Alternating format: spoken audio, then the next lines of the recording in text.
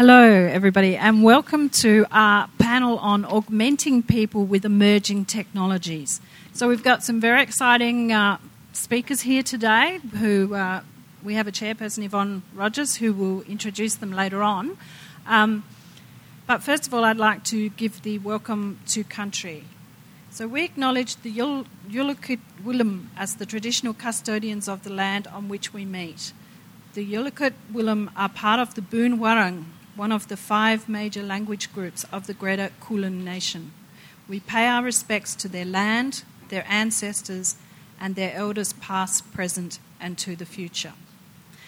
So, very exciting little panel happening here. We've got some visual aids that we're going to put with you. You should also have a postcard on the back of which is a Twitter feed hash thing and a Twitter account. There are a few images there that some of the panellists have put up for you to have a look at. There's also a video, and if you want to post any questions to the panel, please do it that way if you want. Otherwise, they'll give a short presentation and then we'll have some questions after.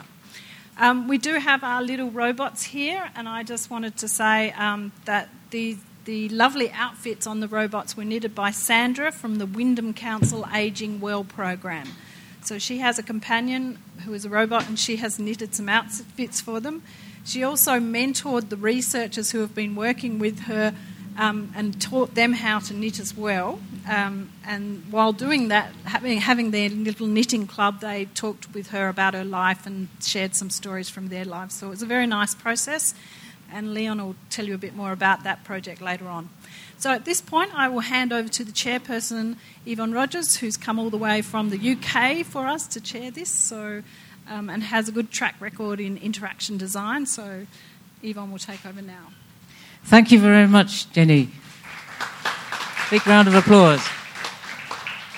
I arrived from London, I think, 2 days ago, so I feel a little jet-lagged. So please forgive me if I sound a bit delirious. So as Jenny mentioned, the topic of this panel is about augmenting people. But before we start talking about why this is an important topic to discuss, I want to step back a bit in the broader context of what's happening in our cities, and I think in Melbourne as well, which is that there is a big push towards making our cities smart. Now, you've probably all heard of smart watches and smart cars. Well, a big thing is about now making it even bigger for smart cities. What do we mean by smart cities? Well, typically what's meant by smart cities is to try and make them more efficient, more resilient, and to reduce CO2 emissions and also to reduce pollution. And city councils are trying to make their cities more efficient, and by putting sensors and other technology out into the cities to detect the flow of traffic and the flow of people, and with this to use machine learning in order to improve on existing transportation. However, although many cities are trying to make themselves a bit smarter, there was a recent article in the Scientific American by a woman called Kendra Smith, who said the inconvenient truth about cities, which is we don't have any smart cities yet. There are many projects, and we might be hearing about those throughout the afternoon and evening, where lots of money has been put into tech to make smart lampposts and smart grids. I'm not going to talk about those today, but just to say that these have been quite piecemeal, and they haven't really made our city smart. And the reason for this is that they often forget about what is central to our cities. Anyone want to tell me what they think is most central and important in our cities? The people. If you Google smart cities, you'll get lots of images of amazing cities that look really fantastic, but there's not a single person in those infographics. And so often, these attempts to make our cities more efficient, they forget about people. And it's people which is central to the culture, to the living, to the way in which our cities run. And that's what the focus of our panel is today, is how can we make people smart rather than city smart. And one way in which we can do that, I mean, people are pretty smart already. Let's not forget that. But we can make them smarter by using a range of technologies that are coming out. And our panel are going to discuss some of the research they're doing in order to try and augment and help people and change the way in which they do things. And we could start off by thinking about some of the earlier technologies that we have used to aid and augment people. And one of them is the walking stick that has enabled people who are blind and people who are frail to be able to move around, to have better mobility. And those of us who have poor eyesight, glasses is another way in which it's enabled us to see better. Since then, we've had a whole plethora of technologies, from the laptop to Google search to smartphones and so on. I don't need to go through these, but they have extended the way in which we interact with the world. We can talk to each other millions of miles away. We can have many friends through social media. We can, at dinner parties, be able to come up with the name of a film actor without having to rack our brains. There are many ways in which we now use our smartphones to live our lives. In fact, they've become indispensable. Is there anyone here who has not got their smartphone on them today? Not one. That, I think, speaks volumes. So I'm going to now introduce the panel, who are each going to talk a bit about different types of technology that they are developing. And we've already heard there's robotics, there's also virtual reality, are some of these new exciting technologies. Each panel member, you can see them all sitting there getting nervous, are going to speak for about 5 to 8 minutes, and then you get a chance to ask them some questions. And just to get the running order correct, we're going to start off with Matilda in the stripy dress, and then followed by Frank over there in the corner, and Kim in the black dress there. And then we are going on to Leon, sitting there, and Mark in the white shirt. So that's the running order. And to begin, we're going to hand over to Matilda. Well, I should say they've all got different backgrounds in architecture, interaction design, and interactive media and dance. And they will introduce themselves anyway to say what their backgrounds is. And this is really important when we're thinking about designing technology for people. So, as I said, to begin, we're going to hand over to Matilda, who's going to talk about how you can design video games to give people, citizens, a voice. So, thank you very much, Yvonne. And I'd also like to thank the Swinburne University of Technology, and particularly Jenny, for the invitation here today. I'm even more jet-lagged than Yvonne.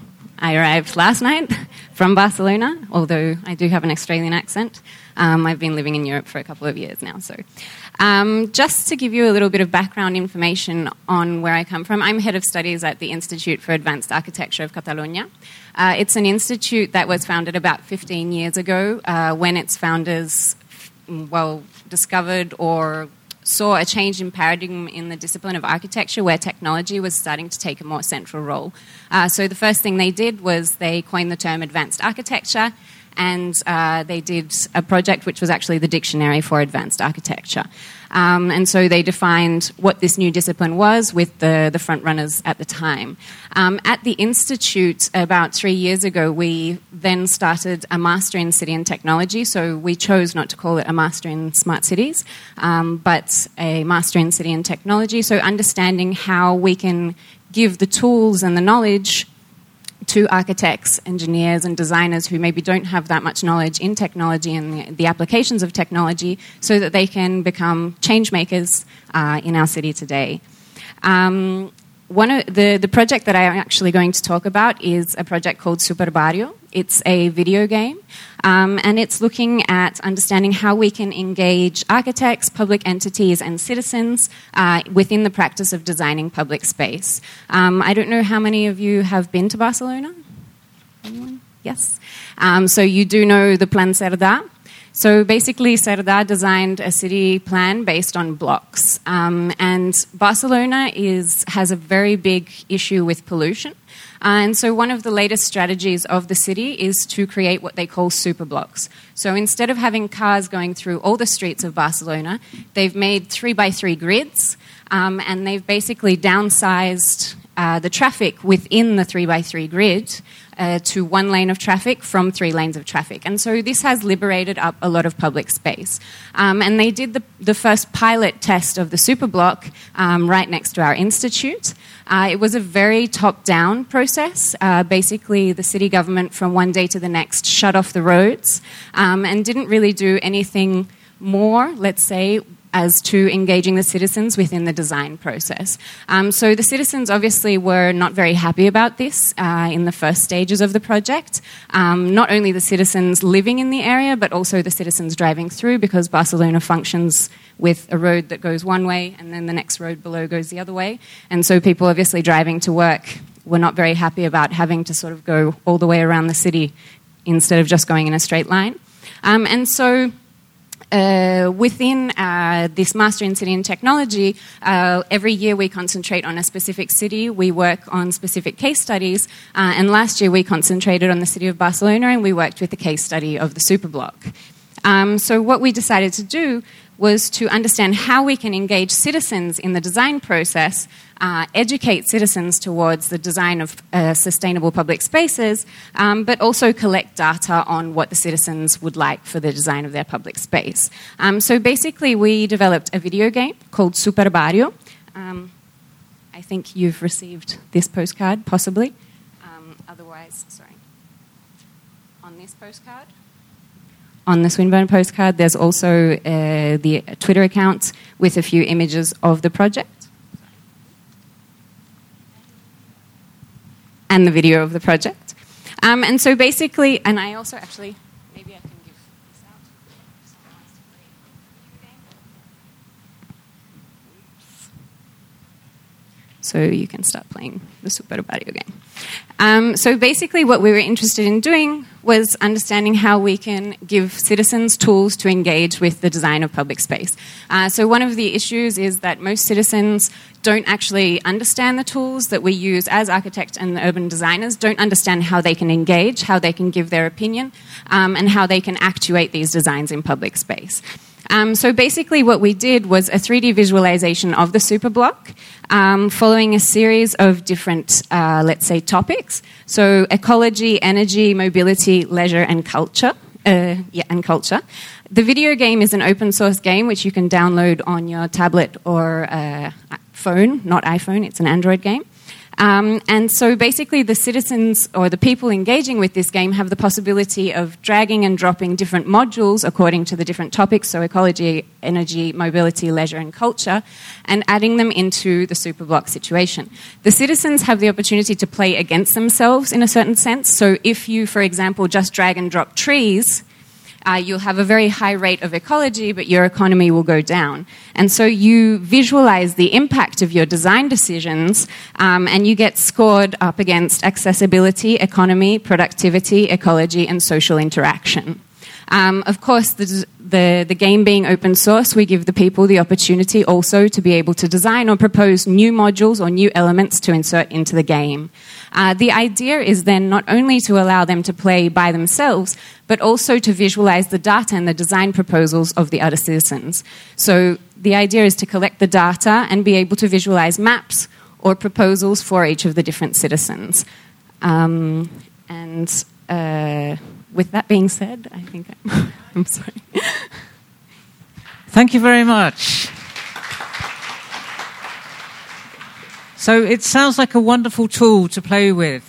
So you always want, those of you who always wanted to be an architect or a town planner, here's your chance. And is it coming to Melbourne soon, or is it still in Barcelona? So we've actuated in Barcelona in the Superblock. We've actuated also last year in a city in Italy called Genoa for the refurbishment of a very large area. And next year, our Master in City and Technology will actually be focusing on Melbourne as a case study. And so we'll be bringing this technology applied to projects in the area for Melbourne. So we're looking forward to that very much. Thank you. Does anyone here have any questions at all for Matilda? Yeah. Okay. Well, whilst you're warming up, I will ask the question of how is the Super Barrio game augmenting people, particularly the citizens of the city? Okay. So I guess one of the biggest issues with citizens and the design of public space particularly is that citizens don't know how they can engage to one extent with public space design, and sometimes they don't speak the language that we use to be able to engage. So the idea of setting up a video game is based on the fact that we'd like to give people tools that they can understand and that they can use simply to be able to engage with the design of their public space. So in that sense, it augments them, it gives them more possibility, and it gives them a language that which allows them to speak with architects and urban planners and public entities in a very sort of simple interface. Okay, thank you very much. Anyone else got a question? Lady at the back.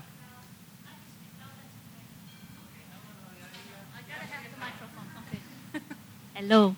So my question would be, I always get asked that question, so I'm going to ask you that question. Isn't it going to be a very specific user group only that you will gather information from if you gather that information via a video game? I think not. Actually, we did a public event in the Superblock where we engaged with, I think, over 300 people. And there were people both living in the Superblock but also working in the Superblock area and just passing through the Superblock. So, I mean, there's a specific group in the sense that they're all citizens, not necessarily of Barcelona, actually. We had people engaging who were just passing through the Superblock area, visiting. There are a couple of important buildings on the Superblock area. But I don't think there's a specific sort of... So the elderlies play your game as well? Yes, we had we had all age ranges actually on the Superblock. There's a primary school, so there were young people playing the game. We had elderly people coming through. We had people asking to add new icons such as a bomb because they really didn't like the Superblock idea. Yeah, we had all sorts of people, and really like people passing through as tourists because Barcelona is quite a touristic city, and people who were working there and live in other parts of the city, people who actually live there and work in other parts of the city. So it's quite a varied community. And I think we had quite good results. I mean, it is pretty user-friendly. I don't know, the tablet's going around, so maybe you can have a go and let us know what you think. Okay, any other questions at all? Maybe this is a technical question, but in terms of the data that you get out of it, I would imagine that a lot would also matter of the qualitative and the conversations that you have during, I guess, the exhibitions. Is any of that integrated into the game, or is it more just how they built it and the outcome that they have? Okay, so that's actually the next step. So right now the game is based on a single user. The idea is to actually be able to start a conversation between citizens on the different design aspects. So the idea now for the next step, and actually Arati is directing it, so she's probably a better person to answer, but the idea is now to integrate the visualization of other people's and start a dialogue on how you imagine your public space and why you chose this and I chose that. And these sorts of things. But up until now, we just have a visualization. Okay, I'd like to thank Matilda for kicking off. Thank you, everyone. Our next speaker is Frank Vetter, who's a professor of human-computer interaction, and he's at the University of Melbourne. And I'm going to let Frank explain what human-computer interaction is, for those of you who don't know, and talk about virtuality. Thank you, Yvonne. Thank you, Yvonne. Thanks, Matilda. Thanks, Jenny and M Pavilion for hosting. And before I start, I'd also like to thank my team of helpers, Martin and Hassan and Zahir, in this demo. I don't know that I'm going to explain human-computer interaction because it's. I spend a year. Or if you want to do a course, you're quite welcome to enrol in our degree. But it's essentially the interaction, all the issues surrounding humans and their interaction with technology. I'd like to. Before I start, Yvonne asked you whether anybody's got a smart device. So this is the time to bring it out. This is a really important thing. Please bring out your smart device and go to URL. This is going to be essential for the demo. I invite the guests to do this too, the speakers. So go to the URL, goo.gl, so goo.gl,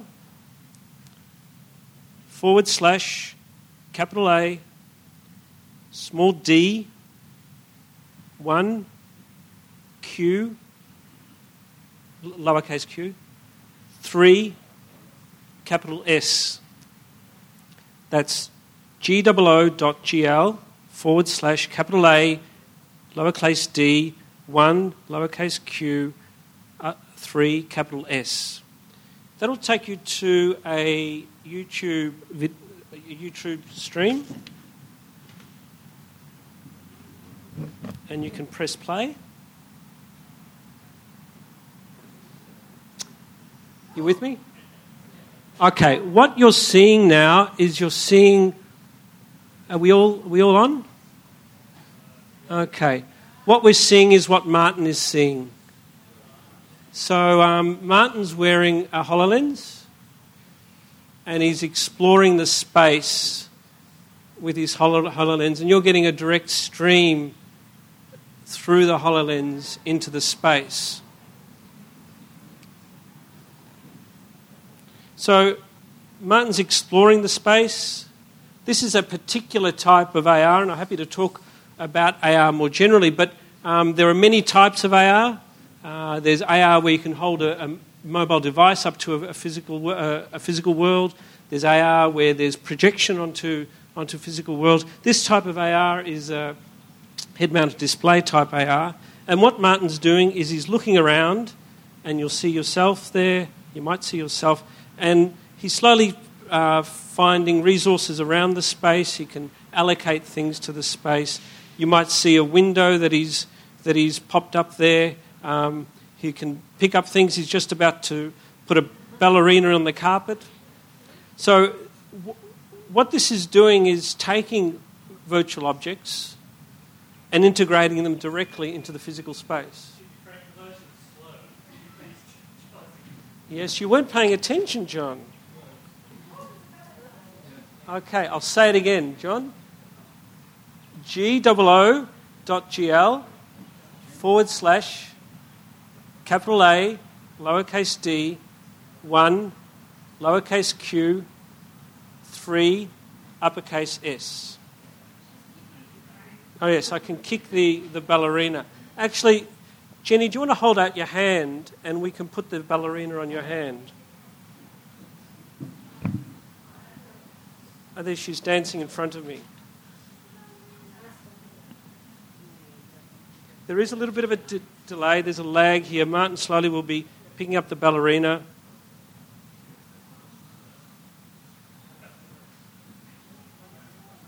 So he's shrinking the ballerina, putting her in a particular shape. Now he's moving across slowly. Keep your hand still, Jenny.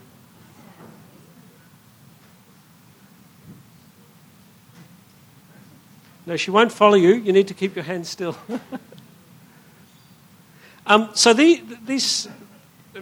once Martin's happy with the ballerina, there she is. She's dancing on Jenny's hand. So these are great examples of ways of accessing different sorts of virtual objects that nobody can see unless you have a mobile device.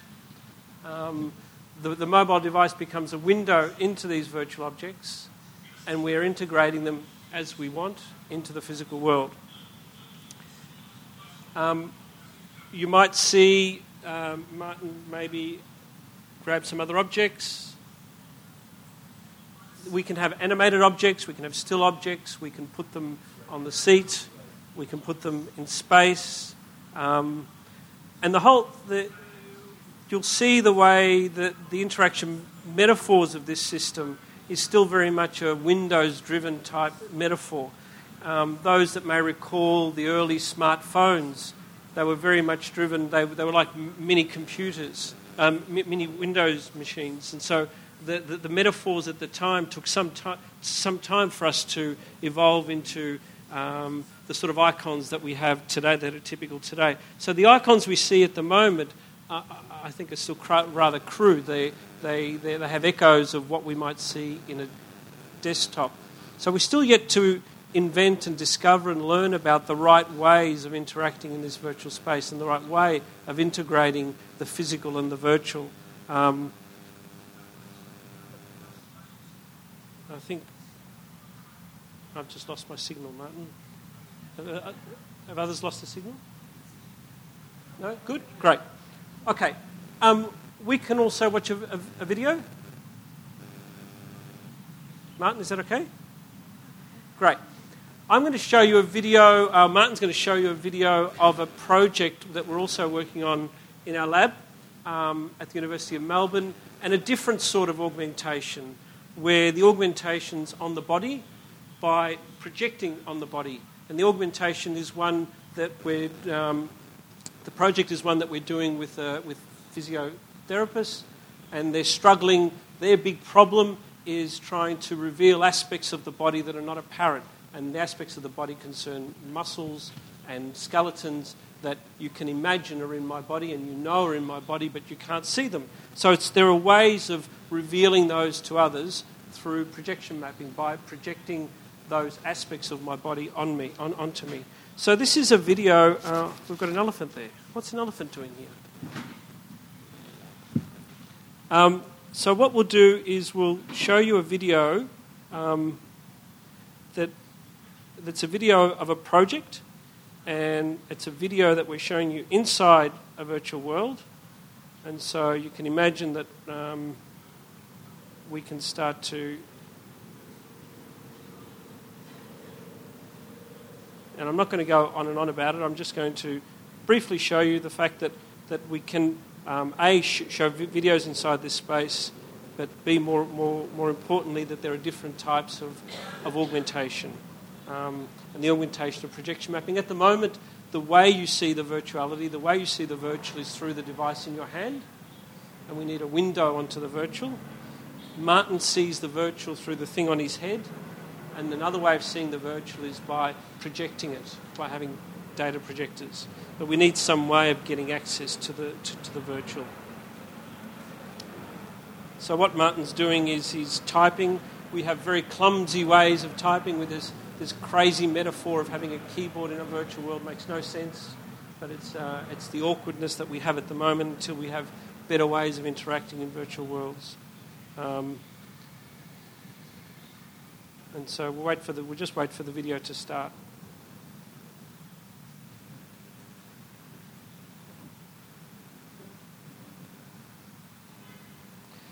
You might have noticed the way Martin interacts with these systems is but with his hand and with gestures. So there's an odd thing happening here, is that you're watching a YouTube stream of another YouTube video.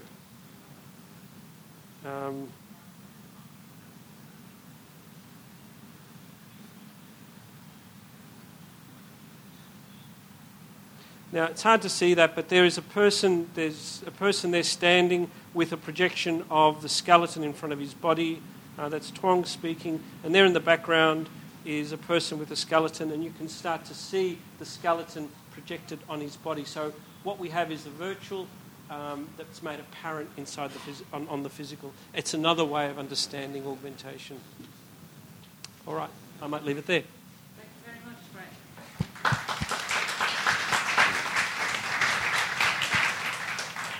It's always very brave to do a live demo, but I've never seen one quite like that. And apparently there were 26 of you who had signed on. At least that's, unless you got all your students to sign on. So that was very impressive. I'm going to ask you, like I'm asking all of the panelists, in what way is augmented reality augmenting humans? I love that question. I don't know, Yvonne, have you read The Third Policeman? by Flann O'Brien. Anyway, there's a book called The Third Policeman by Flann O'Brien, and it's a great story, but it's an Irish story where the policeman rides his bike for many, many years, and the atoms of the bicycle become part of his bottom, and the atoms of his bum become part of the bicycle. And it's like these sort of, they start to fuse, and it reminds me of notions of augmentation where people say that their mobile phone is like a prosthesis, like an extension of who they are. They can't get around without a mobile phone. And you can start to think about how we might engage with other technologies in the world, like we can't get by without cars, or we can't get by without electricity. And we can start to think about other technology in those terms. But I like to think a little bit differently around this. And this gathering around a space and people talking is similar to the sort of gathering that might have been common 100, 200, 1,000 years ago. So there's a sense in which this, what's human, remains static. So I don't know that technology is augmenting humans. I'm not sure whether that metaphor is the right metaphor. I think what we're getting is tools to do quite extraordinary things. Okay, I think that's a very good answer. But having seen the virtual Frank on the smartphone and the real one, I didn't really know which was which. Any other questions for Frank about augmented reality or any further existentialist questions? If not, we actually have run out of Frank's 10 minutes allotted, so you get let off answering any more questions. So once again, can we thank Frank?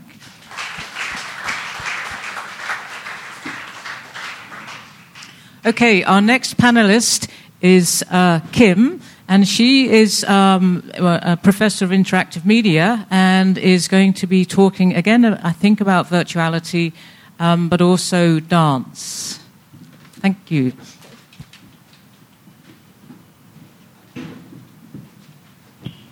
Thank you, and thank you for that fabulous demonstration, the fabulous talk so far. It's wonderful to be here. Physically and perhaps potentially virtually as well, if that's recording still. So, my name's Kim Vince. I'm from Swinburne University of Technology in Interactive Media, and I am going to talk today about embodiment. So I'm going to actually start with the people in the smart cities and work my way through a number of areas about how that is essentially, I think, about to change radically. So here goes.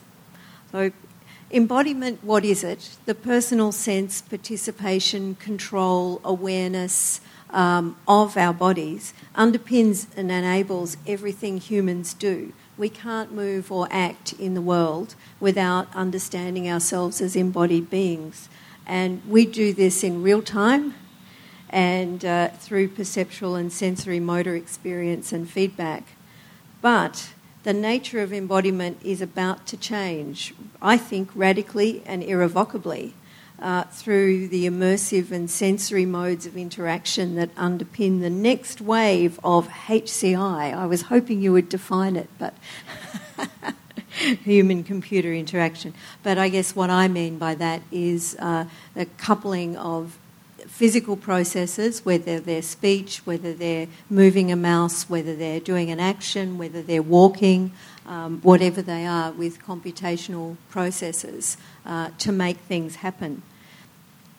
So the thing about, and I'm talking particularly here about virtual reality. So the demonstration that we just had in the smartphone, of course, we're seeing a flat screen, but the person wearing the lens is not seeing a flat screen. The person who's wearing the lens is seeing everything in depth.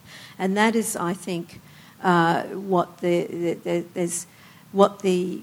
key change is in virtual reality is that suddenly you're inhabiting and working with a computer in a volumetric space, not a flat space. And because your movement is being tracked, at the moment mostly heads and hands, and I'll get to that a bit later, but because your movement is being tracked, you're actually wandering around in the space, and that puts you in a completely different relationship to looking at something on a flat screen. Most people, well, not everyone, but a lot of people, and I'm assuming that many people in the audience have had VR headsets on, go kind of wow when they first go on. The first reaction is just, oh, wow. And I have to say, as an industry, I think we're still pretty much at that stage. Like, it's fabulous. What on earth do we do with it? But what is that wow? I think it's firstly just a completely different perceptual experience. And as it was referred to in my introduction, I am a dancer. So I actually think that reaction is very much about the Z-axis being activated, meaning towards and away. So that when you're in a virtual space, in a volumetric space, you can actually sense. You see it, but you also sense where your body is and you sense where other people are in the room. And if something were to suddenly sort of fly at me from my peripheral, I would duck, I would react possibly a bit better than that. That was pretty lame. But what I do think of is when you watch people in VR and also in stereoscopic environments, because I've done quite a bit of work in stereoscopic projection, which was my way of doing VR before we had VR. You see people, they touch, they flinch, they duck, they gasp. And it's that visceral sense of the body that really activates that. And I think it's just it's a different quality of perception. So my interest and some of the examples I'm going to talk to you about are what that difference makes possible and how that actually changes what it is to be a human being in your body.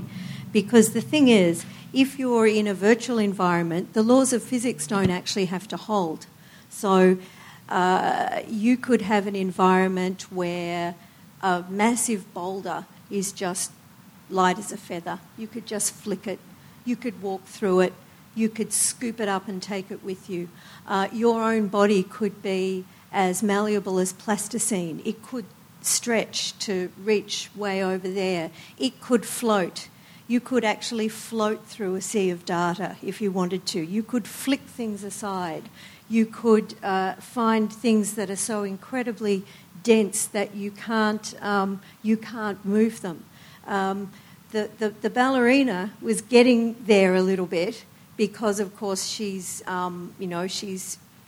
completely the wrong size. She's completely the wrong mass. You couldn't possibly hold her. Of course, you could. Pressage lift, it's called.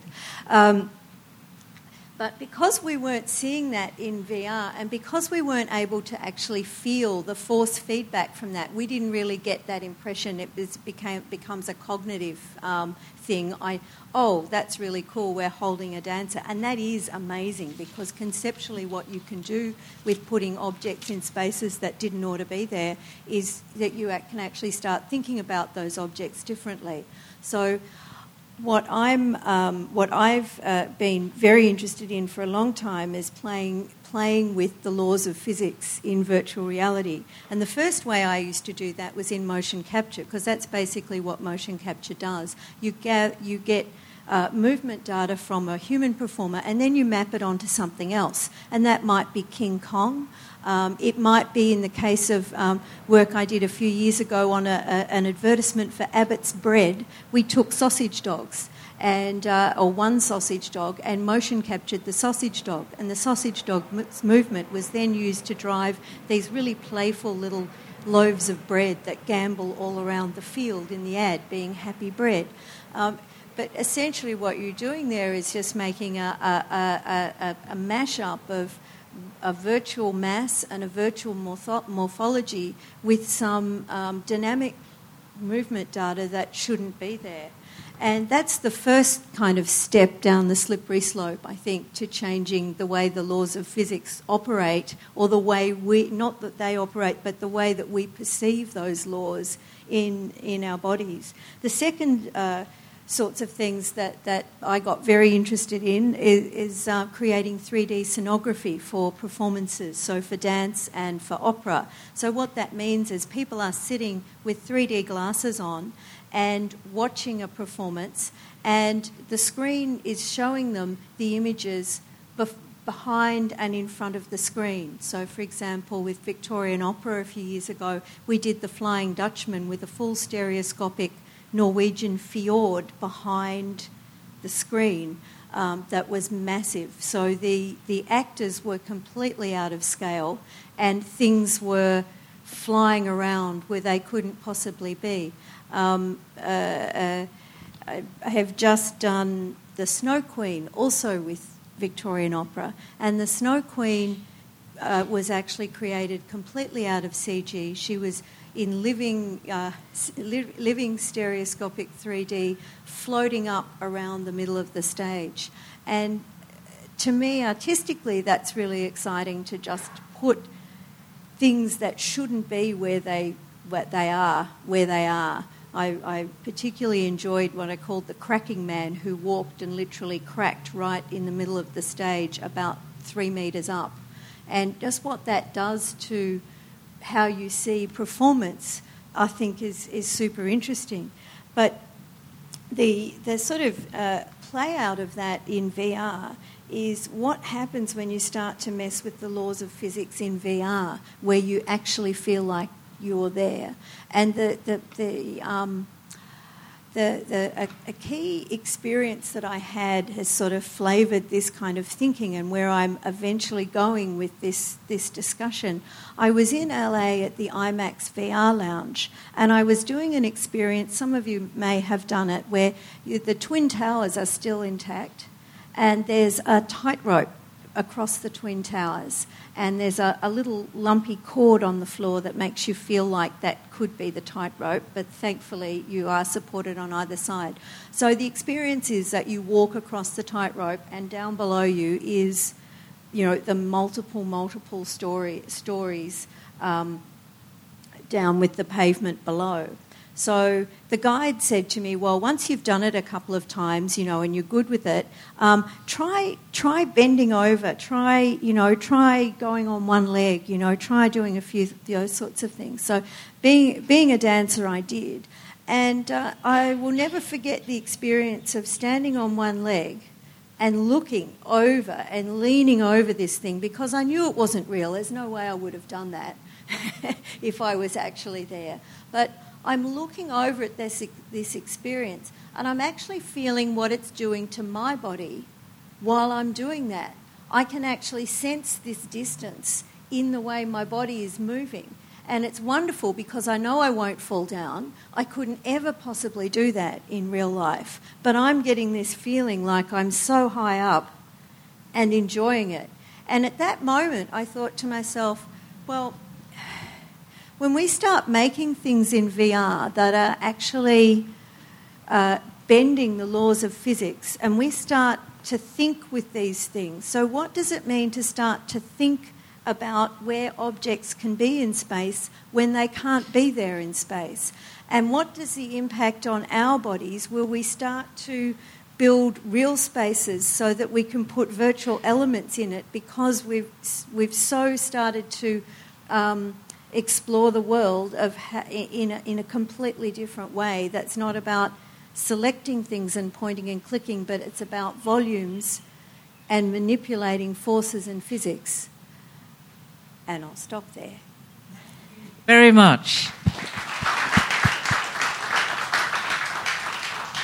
So I'm going to ask you a slightly different question, because I'm sure everyone in the audience wants to know this. What is the difference between augmented reality and virtual reality? Virtual reality is where you're wearing a headset and you can't see the outside world. Augmented reality is where you're wearing a headset and you can see both the outside world and superimposed images. And which one augments humans the most? I don't think I think they're different, but I don't think one more than the other. I think the minute that something is where it shouldn't be, and that you can actually interact with it, I think the opportunities start to expand from there. And can you mess with the laws of physics more with virtual reality or with augmented reality? Well, I think in some ways equally both, but if you can see the real world, then you've got that reference. So I would say virtual reality probably, although I also think people are pretty smart. There's a kind of a fear that people will be so immersed in virtual reality that, you'll think it's real. And you know it's not. You might have the physical reactions, like doing a haunted house. There was a horror one, and I knew the ghost was coming, but I still screamed. But you know it's not real. So I can see the real audience around me. And is there anyone in the real audience who would like to ask a question? Yes. Because you're a dance person, that you were talking about the feedback loops that we get that shift our perceptions, and it seems that mostly the feedback loops are, correct me if I'm wrong, weight or you know, that kind of push-pull, but also sight. In terms of all the other senses, is there other opportunities for all of the other senses to be part of that process, or is that all too emergent? Yeah, no. Or is that just theatre? No, absolutely. It just depends on how you construct it, but absolutely, and I think the more multisensory, probably the better. If that answers the question, yes, you can certainly add smell. So I'm just wondering... You can add ambisonic sound. Well, I wouldn't say add, you can integrate. So, yeah, absolutely. We're going to move away from the headset soon, aren't we? There's going to be something We else. hope so. Yeah. Okay, any more questions? The lady who gave me water, thank you. If I may, I happen to do a project with a dance philosopher at the Berlin Humboldt University. And we invited 2 professional dancers, and I'm an HCI and virtual reality designer, so we're trying to play together with it. Now, the most difficult thing I find when you work interdisciplinary is always the wording. So I would wonder how you would define physicality as a person who's in both disciplines. Because we kind of talked about physicality, and we talked about the difference of how we work with metaphors. So a dancer feels metaphors, feels like he has bubbles in his body or something. And I, as a visual designer, I think of metaphors really differently. So I see a whole kind of set, and I see an image I'm trying to project. So can you help me maybe a little bit with what physicality would be? That's such an interesting question, because actually the question, what is physicality or what could it be, is actually what has driven dance development for decades. So as soon as you think you know what it is, a choreographer will come up with a new way of being in the world. I mean, that's how I actually understand contemporary choreography. It's not about things that I can motion capture, which are gestures or positions or, to quote Cunningham, points in space. It's about how you constitute the body, body self in that, and that's cultural, it's social, it's aesthetic, it's anything that a choreographer wants to explore. So no wonder it's hard. I don't think those definitions are stable in dance, is what I'm saying. So I guess, and I've done those sorts of projects quite a lot as well, and I think it probably is about, as with most collaborations, really just talking it through and trying to understand, because you often will say the same word, but it doesn't mean the same thing in the same context. Yeah, is that the Holodance project? No, a different. Ah, yeah.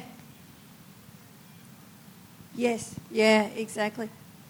Okay, I think time is up. We'd like to give you a big round of applause. Thank you very much. So, from virtual reality to robots, our next panelist is Leon Sterling, who started off as a mathematician and is now into robots. Over to you. Okay, so... if anyone wants to go and get a drink while somebody's talking, we're not going to be offended. So if you really are desperate to get something to drink, please wander to the shop because there is someone there. Thank you. Before I start talking about robots, just say what a pleasure it is to be here and to be in Melbourne, where on a warm summer afternoon we've got a pop-up space and people are celebrating instant technology. It's fantastic and it's great to be part of it. It's always a bit experimental. We don't know exactly what space it is and how to demonstrate a robot.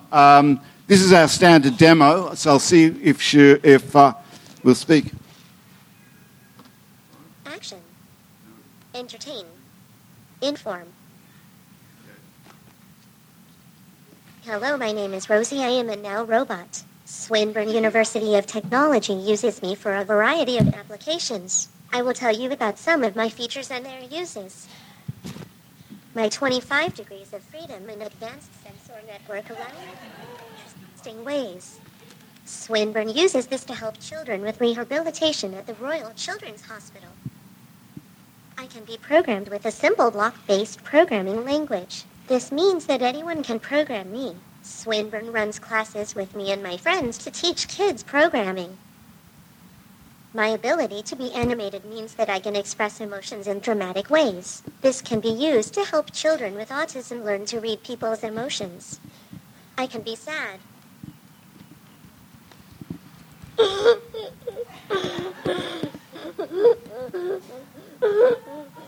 Or happy. My 2 high-definition cameras and voice recognition allow me to recognize people, objects, and instructions. I can be used in the classroom to play flashcard games and help teach. I am also an expert at communication. My voice synthesizer allows me to speak many different languages. And as I have shown you, I am very expressive with my hands. To my presentation, I have a number of interactive programs installed, so please come up and say hi to me. What would you like me to do? Okay. So I bought, the Dean of ICT bought 5 of these robots just to see what would happen for people to engage with them. And besides being very photogenic, most publicity brochures love having photos of these robots. We've used them from a range of different projects. The one thing is they're really a triumph of design. So I really love these robots. They were built by a company called Aldebaran Robotics, who had a vision for having a personalized assistant. And they realized that if you wanted to have a sensible personalized assistant, it had to engage emotionally. So you could actually see the voice and all of the hand gestures are really cute. They actually engender an emotional response from people. It's just engaging. If we've got time, you watch it see Gangnam Style dancing, which is actually really quite amazing. You look at it and you can't help yourself but smile because it's just a bit incongruous, but it's really very charming and just everyone reacts positively to it. So what have we used it to? There was a little bit there. One was to inspire people to study robotics and STEM, and that's part of what we want to look at. But how can they help people?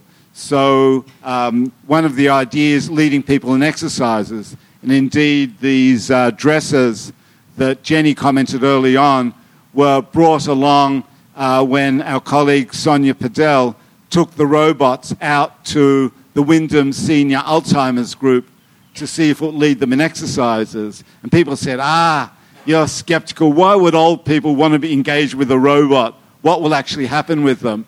And surprisingly, there was a bit of reluctance initially, and we thought, maybe they'll get into it. But what happened was they remembered it. And people that were having a bit of struggle with memory, having the robots do the exercises with them were memorable. It did actually motivate them for more activity, more than you might expect. The project which has been most interesting, mentioned, we've been running for about 3 years using the robots in conjunction with the Victorian Paediatric Rehabilitation Centre at Royal Children's Hospital.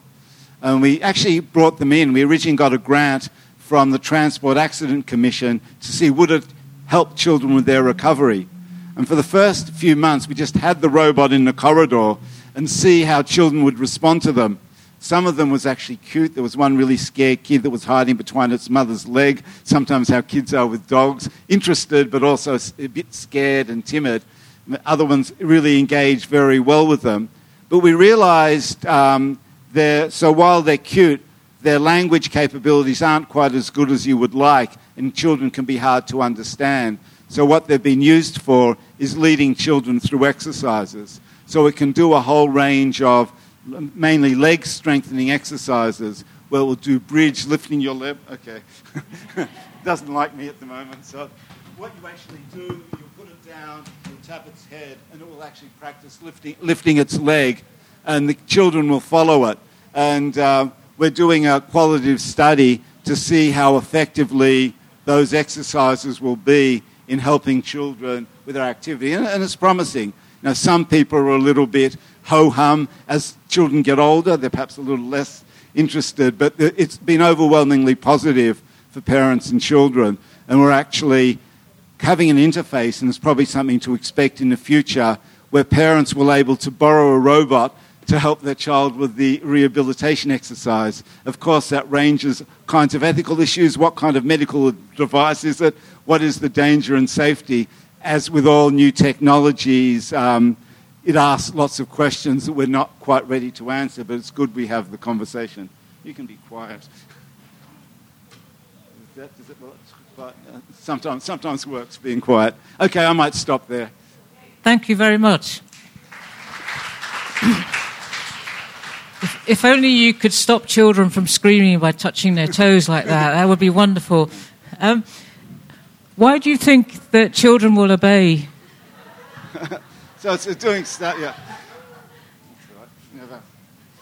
Clearly, they are behaving just like children.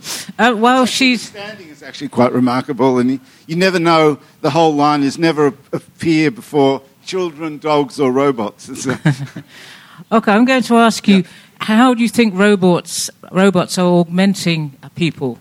So, thank you. A very question. So, one of the things you hear a lot with robots are robots are going to replace us. They're going to take all of the jobs. National Australia Bank announced it was getting rid of 2,000 jobs to be replaced by artificial intelligence and robots. Now, that robot's so cute, you don't think it's going to replace you, but it's actually the wrong question. And I think it's a real shame. There's always been a bit of a tension in artificial intelligence research with those that are trying to replace us and those that are trying to augment us. And that's really part of what they can do. So for the robot, it's just not replacing a therapist. When a therapist can't be there, it's reminding the therapist of activities that they can do, or just a little bit of novelty to be encouraged to do an exercise. That's what the robot is able to do. One of the other exercises that we've thought about is having a robot in a classroom where children can read to a robot. Even if it doesn't understand, there's something positive to it. Indeed, there'll be studies reading to dogs are very helpful for reading. So I think that's what they are. They're kind of more interesting devices that augment the environment around us and can help us do things more effectively. Okay, thank you. Does anyone in the audience have a question, either for Leon or the robot? Thank you. I think your presentation is the one touching more the AI, the artificial intelligence, although we don't see yet the clear signs of how the robot can start to learn from the patterns and start having more cognitive, let's say, decisions, no? But I won't take it there. I will take it somewhere else. So I will take it to the AI. And I will take it to the AI in terms of how robotics can start, let me rephrase, I'm more jet lagged than anybody, I think, here. But, Ray Kurzweil has been talking about transhumanism, how robots is not just augmenting our capacities, but they just start also to have intelligence and cognitive decisions. And on the other hand, there it comes Donna Haraway that she says that, by the way, the robots are not going to take over us, but they're going to become our slaves or our pets, no? And I want to ask your opinion, where do you think that the smart robots or the robots that they have integrated AI will be in the future in relation to the human? So I think what we can do, and it's a bit like what Frank said, design better tools for ourselves. So even all of the smartness, I don't think it's replacing us. We get very, very good tools. So everyone's got a smartphone. How many people use Siri? So some number of it. Do you find it helpful? Yeah, on the whole, yes. But let me tell you, Siri does not understand you.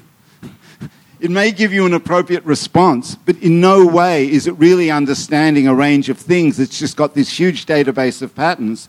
So it's useful to give you appropriate responses, and it's helpful. And that doesn't mean, again, and I think people are too quick to see quite an impressive building tool to decide, machines are going to replace us. About a year ago, there was a fantastic achievement where a computer program playing Go played better than a human master. Fantastic. I never thought that would happen in my AI research career. But that Go program won't play chess. It's not going to take over. What it's been done is been trained on patterns, and it turns out that it's a hard game for patterns, so they can find interesting patterns. So people can apply it to then find patterns better than I can, but it hasn't replaced my intelligence in a range of activities that it has. What it's done is learn how to solve a task which I didn't know how to solve well, and I think that's true for a lot of them. We should think about what tasks it's useful for, and I wish there was much less conversation about how they're going to replace us, because I don't think that's the right way to proceed. I read that robots can't even crack open an egg, so there's a long way to go yet before they become truly smart. But I'd like to thank Leon again for, a very brave live demo. Okay, our last but certainly not least panellist is Mark Burry here, and he's going to talk about smart cities again. Well, thank you, Yvonne. Being last, most of what I want to talk about has been talked about, actually. So I can put a provocative spin on some of it, as you've requested. I direct the Swinburne University Smart Cities Research Institute.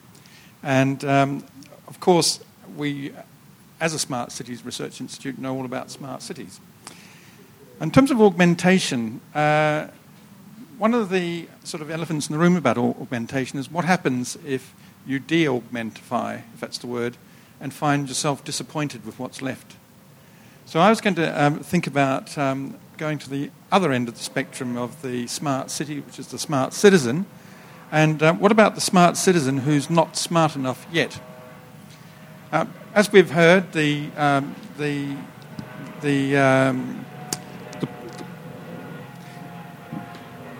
or as we know, by 2020, 80% of all adults in the world will have smartphones. And by 2022, that's according to The Economist, and by 2022, according to the Ericsson Mobile Review that's just out, 75%, I think, of all human beings of all ages will have a smartphone. So that means that we actually have been given a portal to information. And not only that, the smartphone, as you know, is bristling with sensors, so we're giving out information. So when we look at the standard definition of a smart city, which Yvonne gave us at the beginning, and I don't demur, I did try and see if I could get a definition that had 3 words beginning with E in it. So we know about smart cities give you efficiency through an augmentation of daily lives through technology. But they also give experience. That's another opportunity. We get new experiences. And one thing which we should be getting, but I'm not sure that we are yet, is equity. And I think that's one of the reasons why in our institute we want to focus on the smart citizen and see where this equity comes in. Now, the smart city has been invented for us, as it were, by the corporations such as Cisco and IBM, who benignly have introduced the Internet of Things, these sensors that give all sorts of information that help us get real-time feedback about everything, traffic, whatever, trams. It is very passive. We are the passive benefactors, but we also might be the inadvertent stooges. And at lunch, I was hearing from our guests from Catalonia that apparently I don't use the, what's the opposite of iOS, the other one? There's the iOS for Apple, and then there's Google something. Android, yes. Apparently, even when you've turned off the location feature, it's still live. And this is a scandal that's breaking. Maybe it's still breaking in Europe and hasn't got it to us yet. But these are the things that we worry about, isn't it? We think that it's all benign, but actually it could be quite not working for us. So how do we turn this round? How do we get the smart citizen to become an active participant? And how do we think about the cities designed with the citizen rather than for the citizen? So we're looking at sort of new ways of participation, and Matilda's actually introduced games and gamification. We in the Institute are definitely very keen to get a pilot project that will go across the whole of the university and beyond, which will look at the game and the game environment as an opportunity to go beyond the questionnaire. And it's not the question that the game is specifically taking the gamer on a journey that they understand as being a smart city exploration. Actually, it's simply entertaining them. But maybe I'm melding a little bit of the last presentation from Leon. How do we actually get artificial intelligence to get a sense of who the player is, what their predilections are, what they want, what they believe, beyond what they actually understand within their conscious beliefs? We're sure that actually a lot of information will be revealed for the designers. So it's not a question about enfranchising the smart citizen to become the designer. It's just to help them be more effective in working with the experts who are the designers. So we need to think about also how to get people who aren't keen on their smart technology. They've got a smartphone, they use it as a phone, but they don't use it for anything smart. Now that's quite a big group. There's a range of the elderly, there's a range of the physically less capable, there are very young. These are people who would automatically not necessarily make full use of their smartphones, who would be excluded from any citizen inquiry that's tending towards the smart citizen. So what are the strategies that we might use to get everybody involved? Well, one thing that we know that pretty much everybody, with exceptions, but like to do is form communities. They like to have ownership of their situation. And the other thing is we are naturally competitive. So is there a way, and this is how I'm going to finish, is there a way that we can actually get people who wouldn't necessarily engage with their apps because they seem too complicated, who are frightened by their phone because it's smarter than them, perhaps we can get them to compete. Perhaps we can get folk to understand that if they make certain moves in the way they run their house, they will use less water. And they will see how much less water they're using against their own records, and they can see it against their neighbours. Perhaps the water companies themselves could actually incentivise communities to use less water by rewarding them. So I was just come back from a community discussion similar to the one here in Manchester in the UK, so I too have my share of being jet-lagged, not that you'll notice. And we discussed what is it you'd do to get people to understand that their phone is worth more than it appears to be and not a frightening object. And we were thinking about these strips that have appeared on some of the new Mac laptops, which have these extraordinary banners. You can use them as the tool, the menu. Maybe there are situations where we're waiting for things, like waiting in the supermarket in a queue with a trolley. We could actually have one of these banners reminding us on the supermarket trolley of ways that we can use our phone to make better decisions about what we're buying and cheaper. Maybe when we're in a dentist's waiting room or queuing up for a job, we get a simple way of being reminded that there are ways to reduce your costs through a competitive process. So that's what I think part of the Smart City Challenge is the smart citizen who is all of us, not just those who are digitally gifted. Thank you. Very much.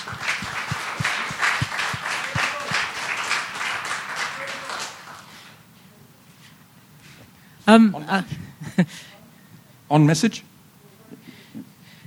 Definitely on message. How can we make people use their phones more smartly, but also for those who may be fearful of technology and to get them to see what the potential is? But I'm going to ask you, like I've asked all the panelists, how is this going to augment people and empower them? As I said at the beginning, what we want from augmentation is it adds something to us benignly that we don't become dependent on. So augmentation obviously means adding value or adding opportunity. So for me, augmentation, it has to be something which is improving on what you have, but not in a way that's going to make you dependent. Are there any questions in the audience? Is that an arm or a fly? Okay. So I'm going to ask you about one of the first smart technologies that came out into our cities, and they've been rolled out in Europe and Australia and the US, which is smart meters. And I know in Australia a couple of years ago, there are a lot of people who are frightened of smart meters for what radioactive or radio waves that they might emit, collecting the data about your use, and didn't want to use them. They thought they were giving them health problems, headaches and nosebleeds. And people in the UK used them for about a week. They could show you how much energy you're using and when was a good time to use it because it was cheaper. And then after a week or two, they got bored and they put it in a cupboard, and not many people are using their smart meters in the way in which was intended. So how do we get people to keep using their smartphones to do all of these new things? Well, I think we incentivize through competition. So if you do take a notice of what your meter's telling you, you get some financial advantage. How many of you would take up this if you knew you were going to be rewarded? How many of you would try and use less water or less electricity if you were going to get vouchers for free coffees? Quite a few of you, so maybe you're right there. Might be onto something. You might be onto something. Okay, any other questions at all for Mark? If not, let's give him a round of applause.